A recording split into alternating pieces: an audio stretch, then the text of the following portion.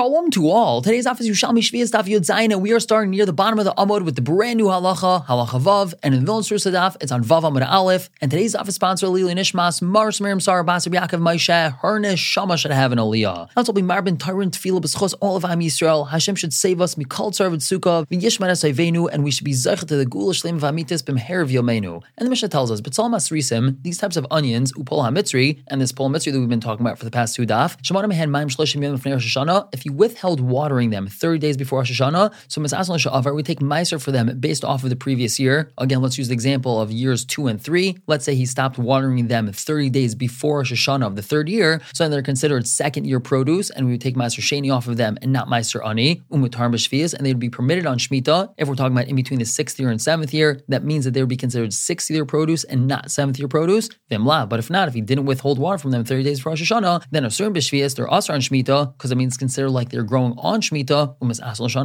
we take Meiser off of them based on the next year, meaning after Rosh Hashanah, and in our example, that's the third year. Yudzayin based on top of the Mishnah continues, V'shal Baal, if we're talking about these things growing in a stay Baal, which is a field that usually subsists off of rainwater and does not need to be watered so much. So over here it's different. Shemana Mehen Mayim Shtei Oinos, Rav Meir says he has to withhold watering it 2 different watering periods and not just 30 days before Rosh Hashanah. However, Chacham say Shalosh, he has to withhold watering these things 3 different watering periods. Now the Gemara just clarifies, Ma'u B'tzal Masrisin, what exactly are these B'tzal Masrisim? The answer is, Ilin B'tzlai Kufraya, these are village onions, Deloy Avdin Zara, that generally does not produce seed. Now we explain the Mishnah, Shemana Mehem Mayim Shleishim Yoim, Amar Rav Mana explains, Mekimin Shemana Mehem Mayim Shleishim Yoim Lefnei Rosh Hashanah, since he withheld water from them 30 days before Rosh Hashanah, Nasu Kibal, they're treated like they're growing in a stay Baal, and anything growing in a stay Baal, as we explained in the Mishnah, subsists mostly off of rainwater, which means that they're considered Shana Sha'avra and not Shana Haba, because he withholds watering them 30 days before Rosh Hashanah, that means their main growth came from the water of this year and not next year, and that considers them this year's crop and not next year's.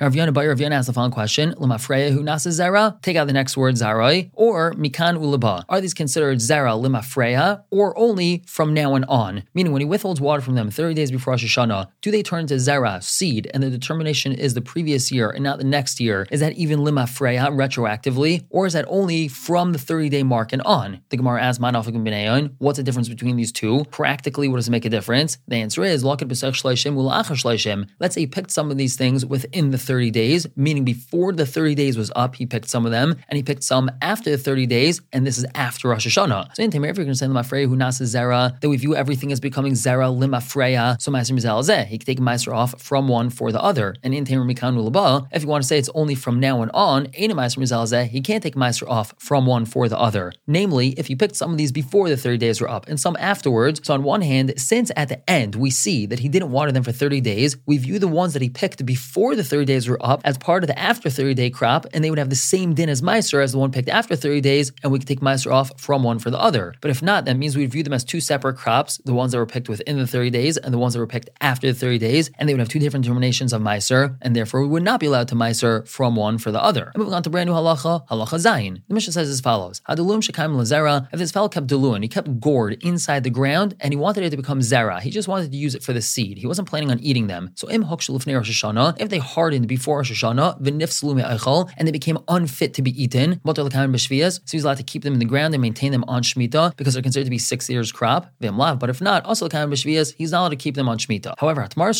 their buds, meaning the young fresh leaves that grow from them, they're asur on Shemitah, even though the gourd itself might have hardened beforehand, since we have these fresh greens that are growing from it on Shemitah, so then they have a din of Shemitah. Another din, this has to do with watering a field. Marbitzin ba'afar lavan divrei Reb Shimon. Reb Shimon says we're allowed to be marbitz, which is a term for watering a field, if it's afar lavan, which means it's a stay lavan, and has grain or some sort of other crop growing on it, and this is allowed to be done even on Shemitah. That's because we're preventing it from getting ruined. However, and lastly,